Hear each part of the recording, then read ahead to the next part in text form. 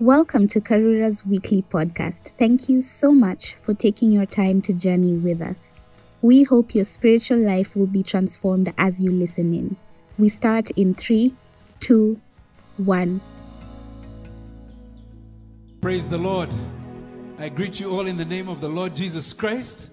It is a joy to be able to come together to gather with those who are present here and also with you who is at home, gathering as one body that we may worship our God, that we may grow in the ways of our God. During this campaign, 40 Days of Community, we're doing two things. We're deepening our own community amongst ourselves within the church family, and also reaching out in love to the community that is beyond us, those who are around our church family. We're doing this because God says that we are better together. We are supposed to go through life together, never just on our own, and we will serve Him better as we walk together. You know, the other day I heard a testimony from one of the CLGs that had put to practice the things that we had asked, I think a week or two ago, to invite a friend to join together with them. They sent out 9 invites and 7 people gave back, said that they would come. 7 out of 9 said yes. And it really just goes to show that people want community and they want to be invited.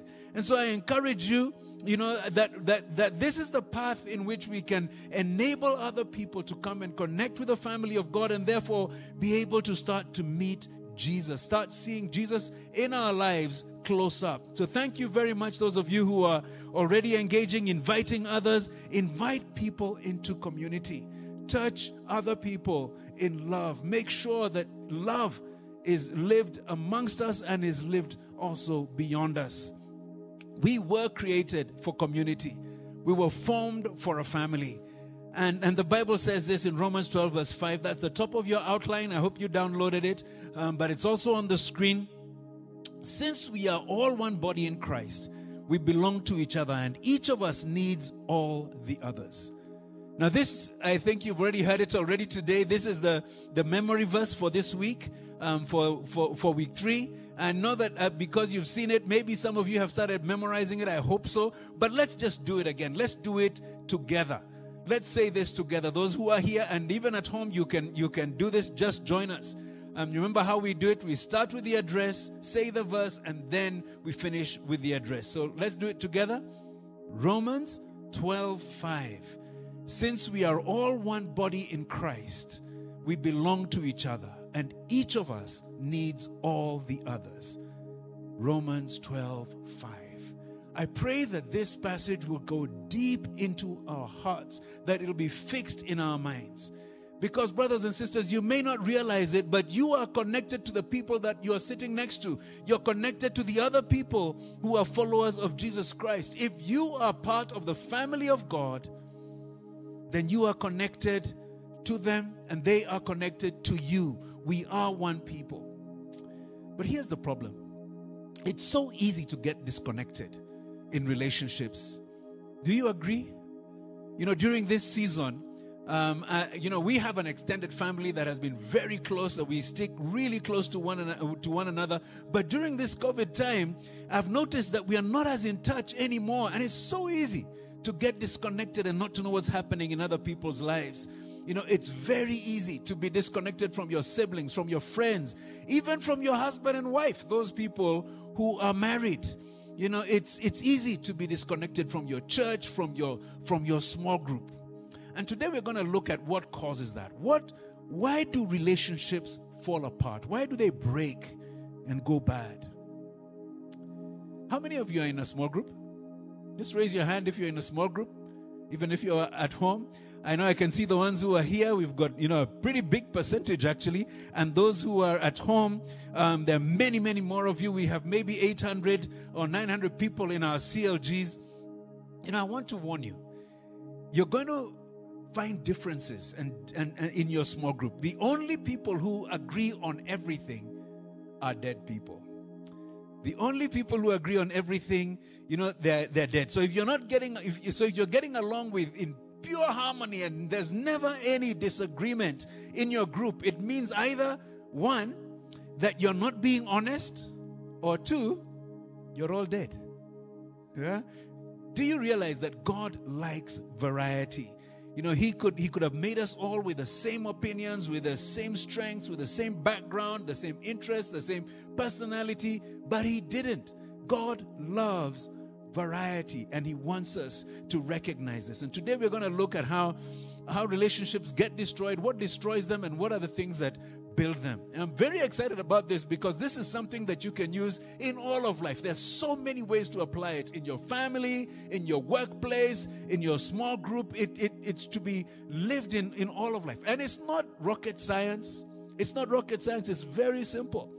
Every relational problem comes down to just 4 negative attitudes. And these are the things that break community, the enemies of community. Number 1 is selfishness. Selfishness destroys relationships. You know, selfishness is the number 1 cause of conflict, the number 1 cause of divorce. You know, where someone says, you know, I want what you've got. And he starts a conflict. The Bible says, James 4, it says, what causes fights and quarrels? Don't they come from your desires that battle within you? You want something, but you don't get it. It all starts because of self-centeredness. Now, guys, it's easy for selfishness to creep into a relationship. Even the best relationships, you know, when you start a relationship, you work really hard to be unselfish, that you can build that relationship. But as time goes on, sometimes selfishness just seems to creep in. It becomes more and more present. I want to read to you from the 7 Stages of a Married Couple. There's just a brief part from it, from Staying Close by Dennis and Barbara Rainey. And this is something, you know, I think it's the husband looking at his wife, and this is what happens in the first year. The first year, oh baby darling, I'm really worried about that sniffle, so I've called the ambulance to rush you to hospital for a checkup and a week of rest. And I know that you don't like hospital food, so I'm having special meals brought to you. Second year, sweetheart, I don't like the sound of that cough. I've arranged for Dr. Knotts to make a house call. Let me tuck you in bed. Third year, you look like you've got a fever. Why don't you drive yourself over to the pharmacy and get some medicine? I'll watch the kids. Year 4, it's, look, be sensible. You know, after you've fed and washed the kids and washed all the dishes, you really ought to go to bed.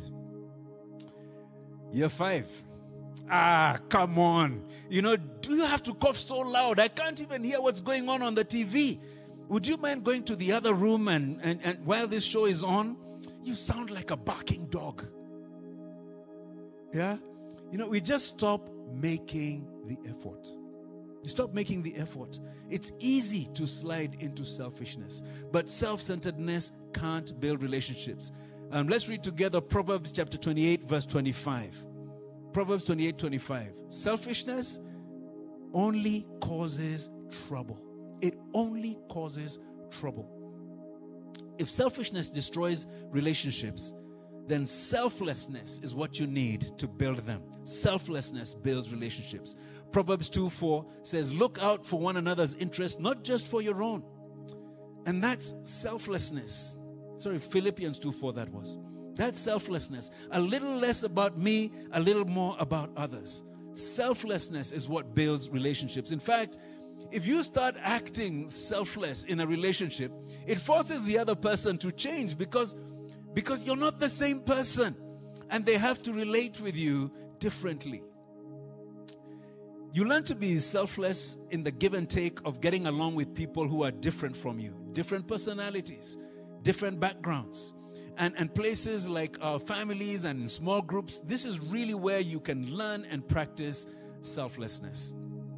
Since most of you are in small groups, you know, here are some practical ways you can practice selflessness just in your group this week. Number 1, just show up by showing up. You know, I have to admit that I don't always like to feel like going to small group, but I need the other people and the other people need me. You know, we need to be together. And so when I go to small group, it's a selfless act.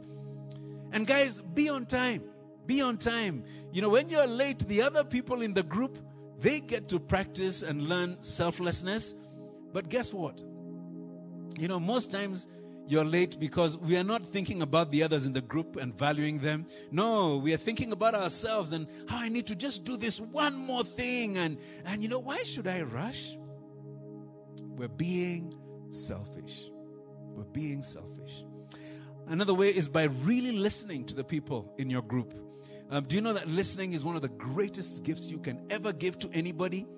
Because you're giving them your time and your attention. And that is your life. You can always get more money, but you only have a certain amount of time in your life. So when you give somebody your attention, you're actually giving them yourselves. You're giving them a part of your life.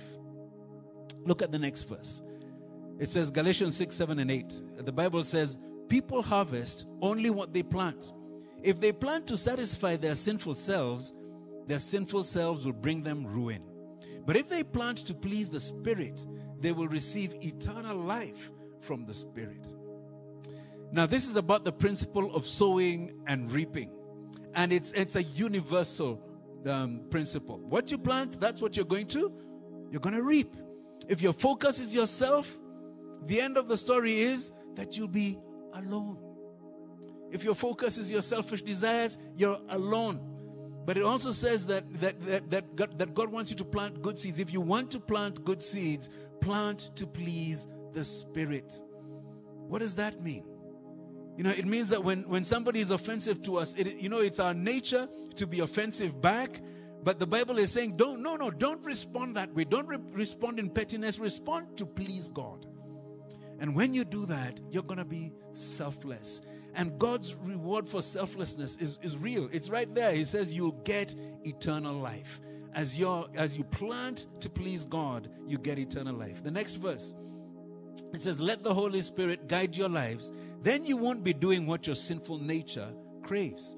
And the Message paraphrase puts it really nicely. It says, live freely, animated and motivated by God's Spirit. Then you won't feed the compulsions of selfishness. We are compulsively selfish. Every one of us, we think about ourselves first. You think about you more than you think about anybody else.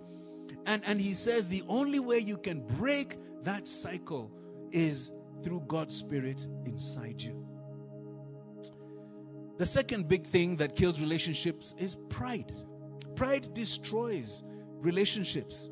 In Proverbs 13:10, it says, pride leads to conflict. Have you experienced that? Is that true? We've seen it in our politics. Do you know who I am? And do you know who I am? And very quickly we have a situation that is descending into chaos and conflict. The other day, the counties almost had to stop because of the chest thumping and competition about who is it who cares about Kenya the most. When pride rules, things get toxic.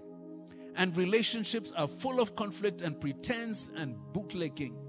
Do you think that those guys who are buttering you up, the bootlickers, do you think they have a genuine relationship with you? Guys, pride shows up in a lot of different ways.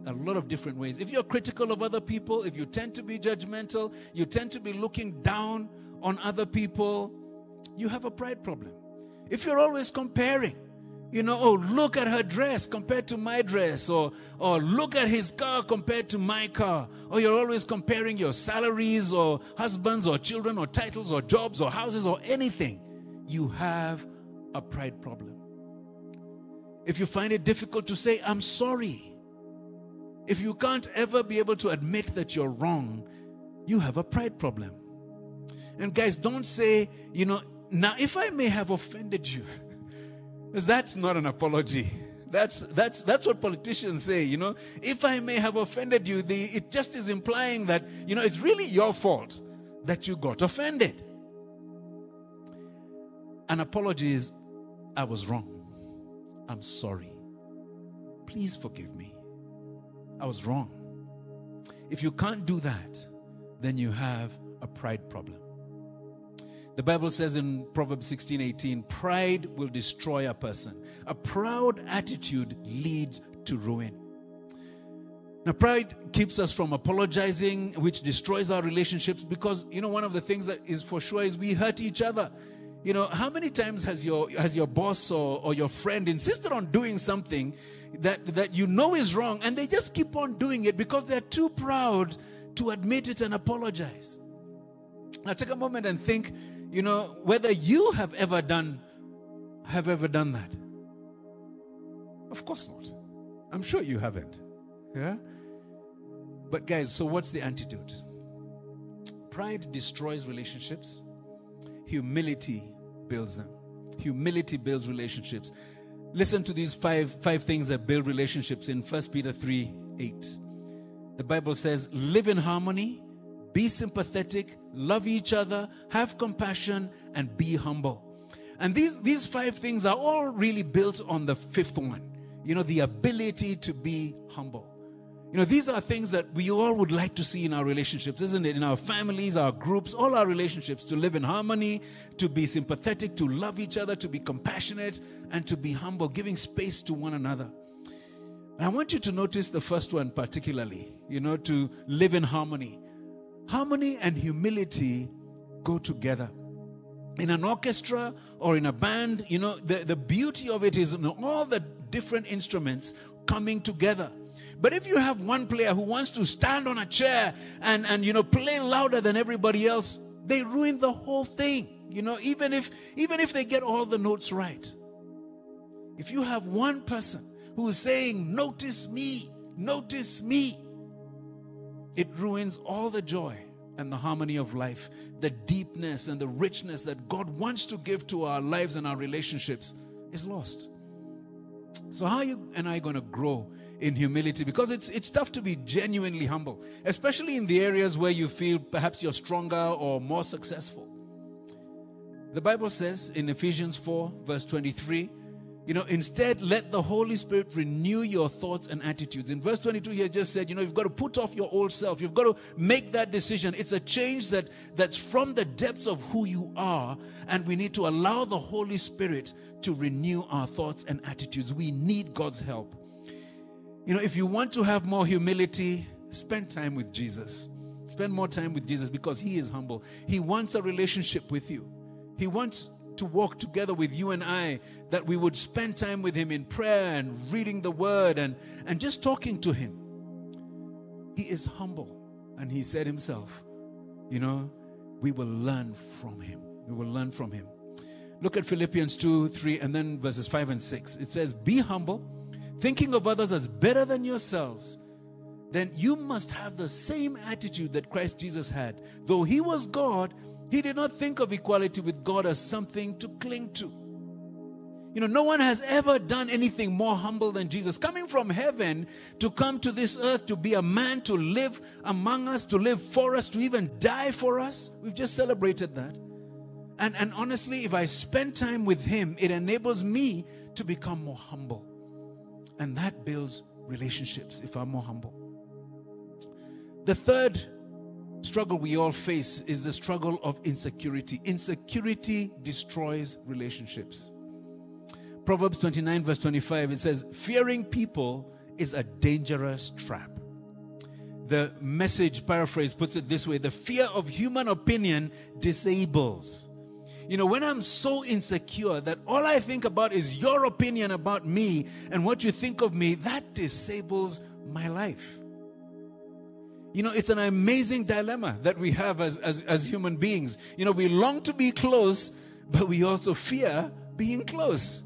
We long to have intimacy with others, but we are also so scared of having intimacy with others. So please write this down. Write this down. Insecurity prevents intimacy. Insecurity prevents intimacy. You can't get close to somebody if there is fear in the relationship, which is why living together mostly doesn't work in the long run. Those Jotukaya relationships, it doesn't work because you never know when someone's going to walk out. There's no lifetime commitment. So I'm going to hold back, because what if it doesn't work? What do we fear in relationships? I think there are two things. First, we fear exposure.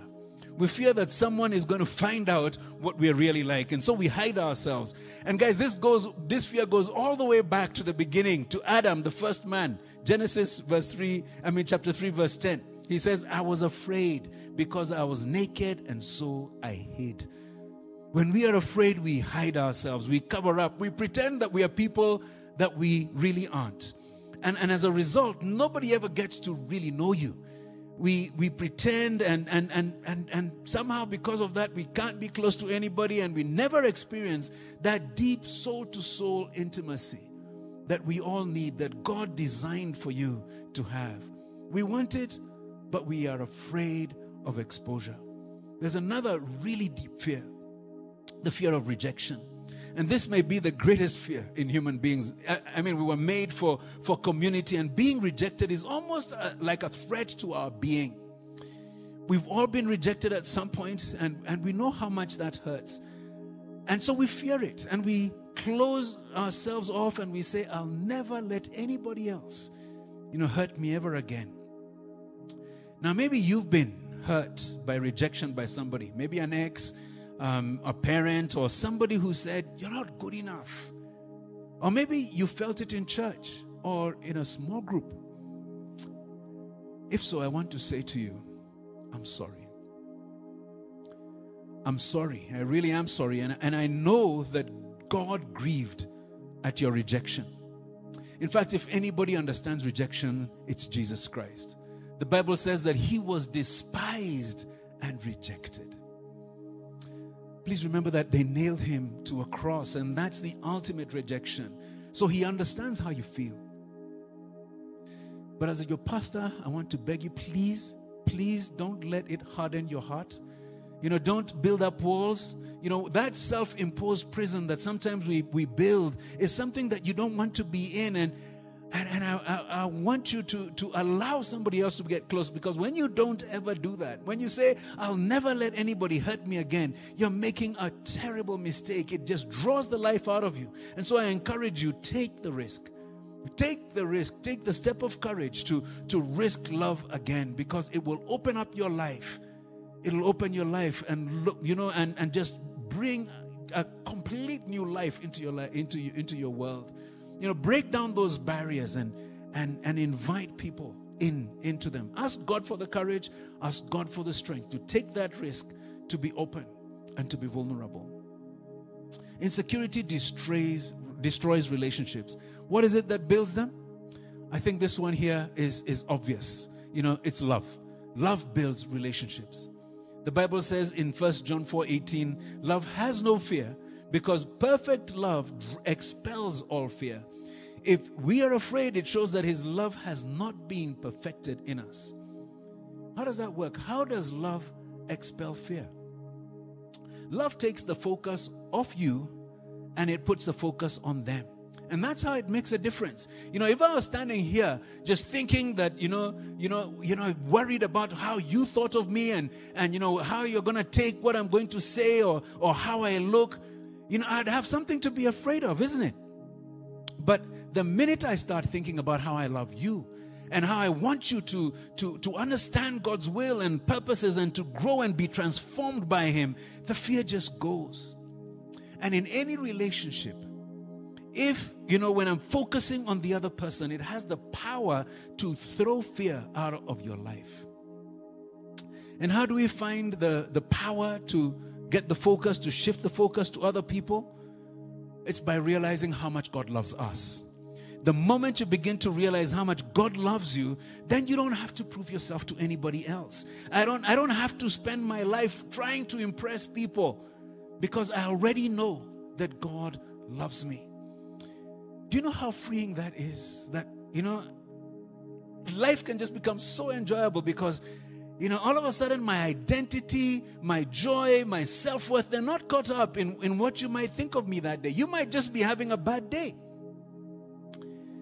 But my identity and my self-worth are caught up in my relationship with Jesus Christ. So I'm okay. I might be disappointed, but I'm okay. I'm okay. All of us, I think, would like to live with such confidence. Where do you get it? The Bible tells us. 1 John 4, 15 to 17. It says, all who declare that Jesus is the Son of God have God living in them. We know how much God loves us, and we have put our trust in His love. God is love. Let's read this part together, this last part together. And as we live in God, our love grows more and more perfect. So we will not be afraid on the day of judgment. You know, rejection is a form of judgment. But because of Jesus, God the Creator Himself will never, never reject you. So you can face anything. You know, when you are secure in the Creator's love, you can face anything. You know, after all, if the Lord is for you, who can stand against you? Who is it that can accuse you? You know, do they have the status that God has? Not anywhere close. Not anything close to that. By the way, please notice the word there, grows. It grows more and more. This is a lifelong process. If I try to have this confidence all at once, then I'm just going to have to fake it. This is not something that, you know, I can clear overnight. Insecurity doesn't go away overnight, but you can take the first step right now. You can make that choice, and that is beginning your relationship with Jesus Christ, or, you know, or strengthening it. If you've already got a relationship, strengthening your relationship with Christ. When you say yes to Christ, you are saying yes to a kind of love that can throw you out of all fear, and eliminate fear from your life. The fourth enemy of community is resentment. Resentment destroys relationships.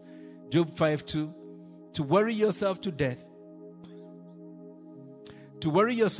with resentment is a foolish, senseless thing to do. You know, we all make mistakes. We all sin.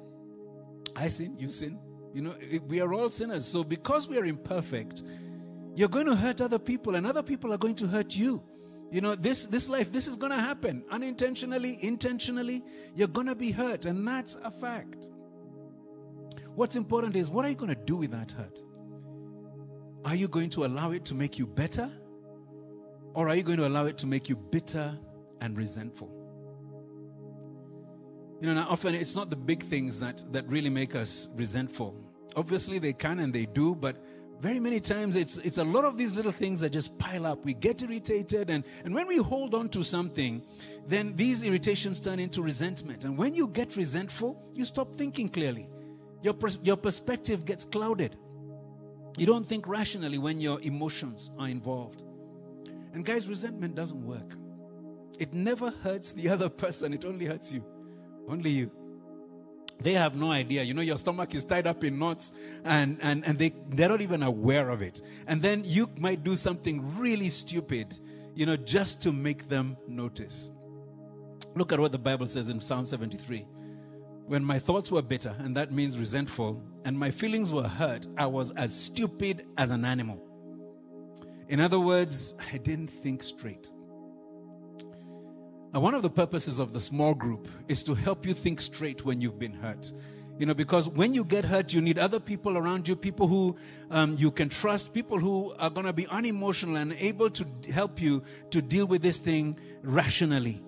Because you're going to be hurt in life, and when you get bitter and you don't think straight, you need people who can support you and help you and correct the way you're thinking, so they stop you from doing something stupid.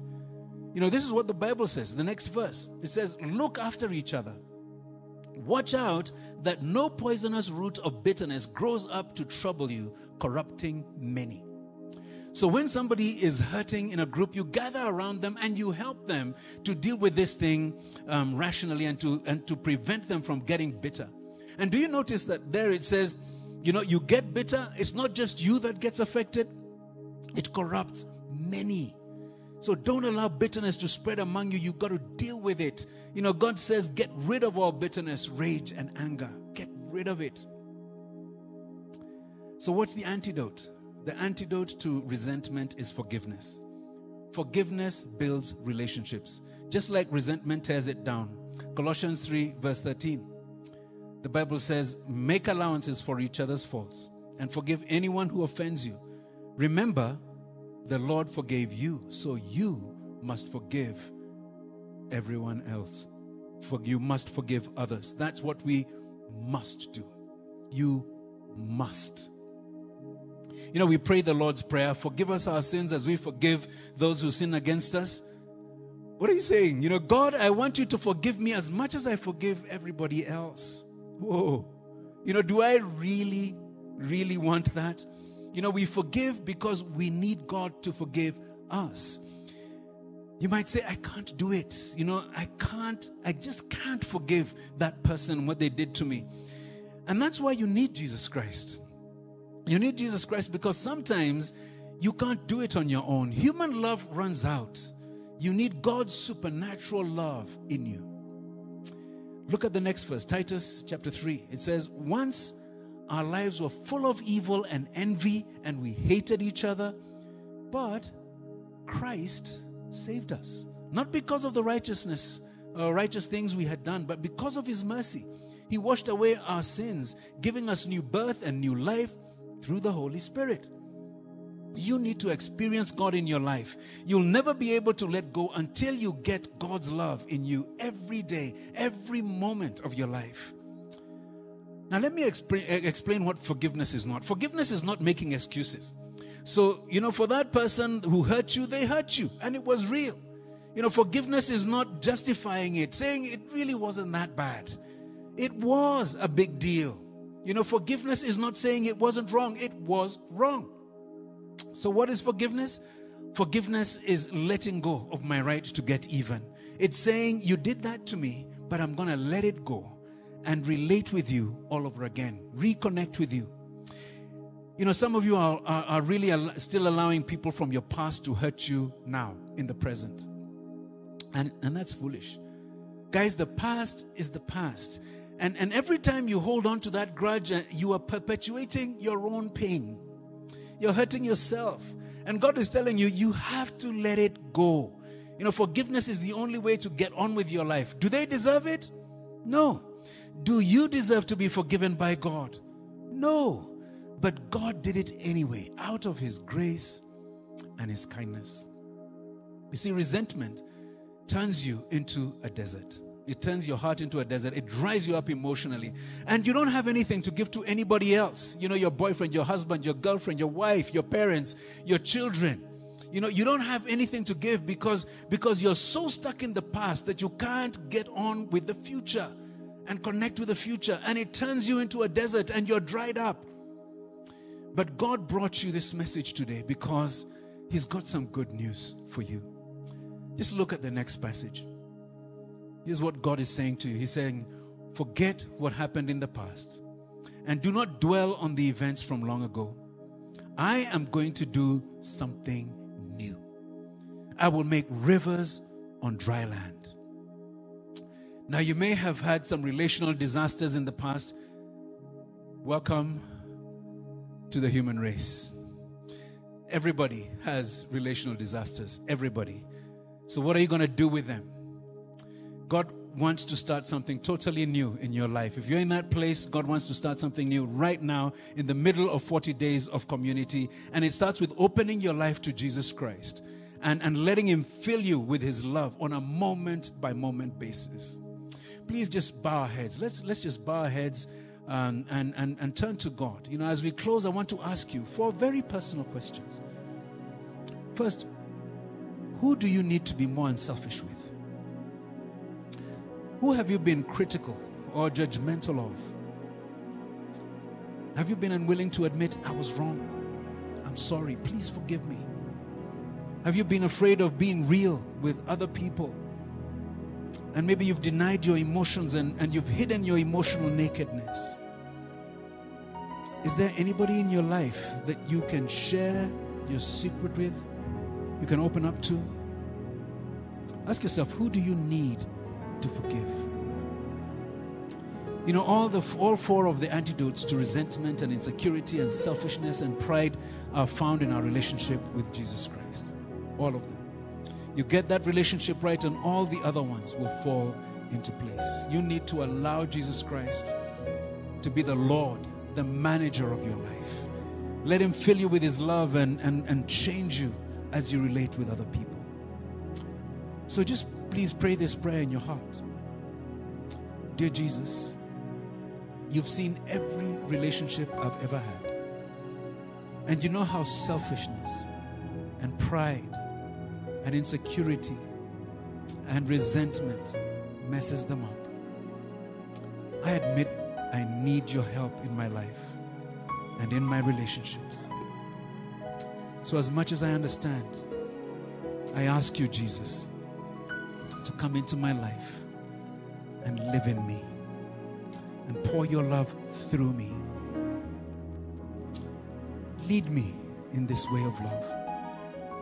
I want that fresh start that you offer. In your name I pray. Amen. Amen. God bless you so much.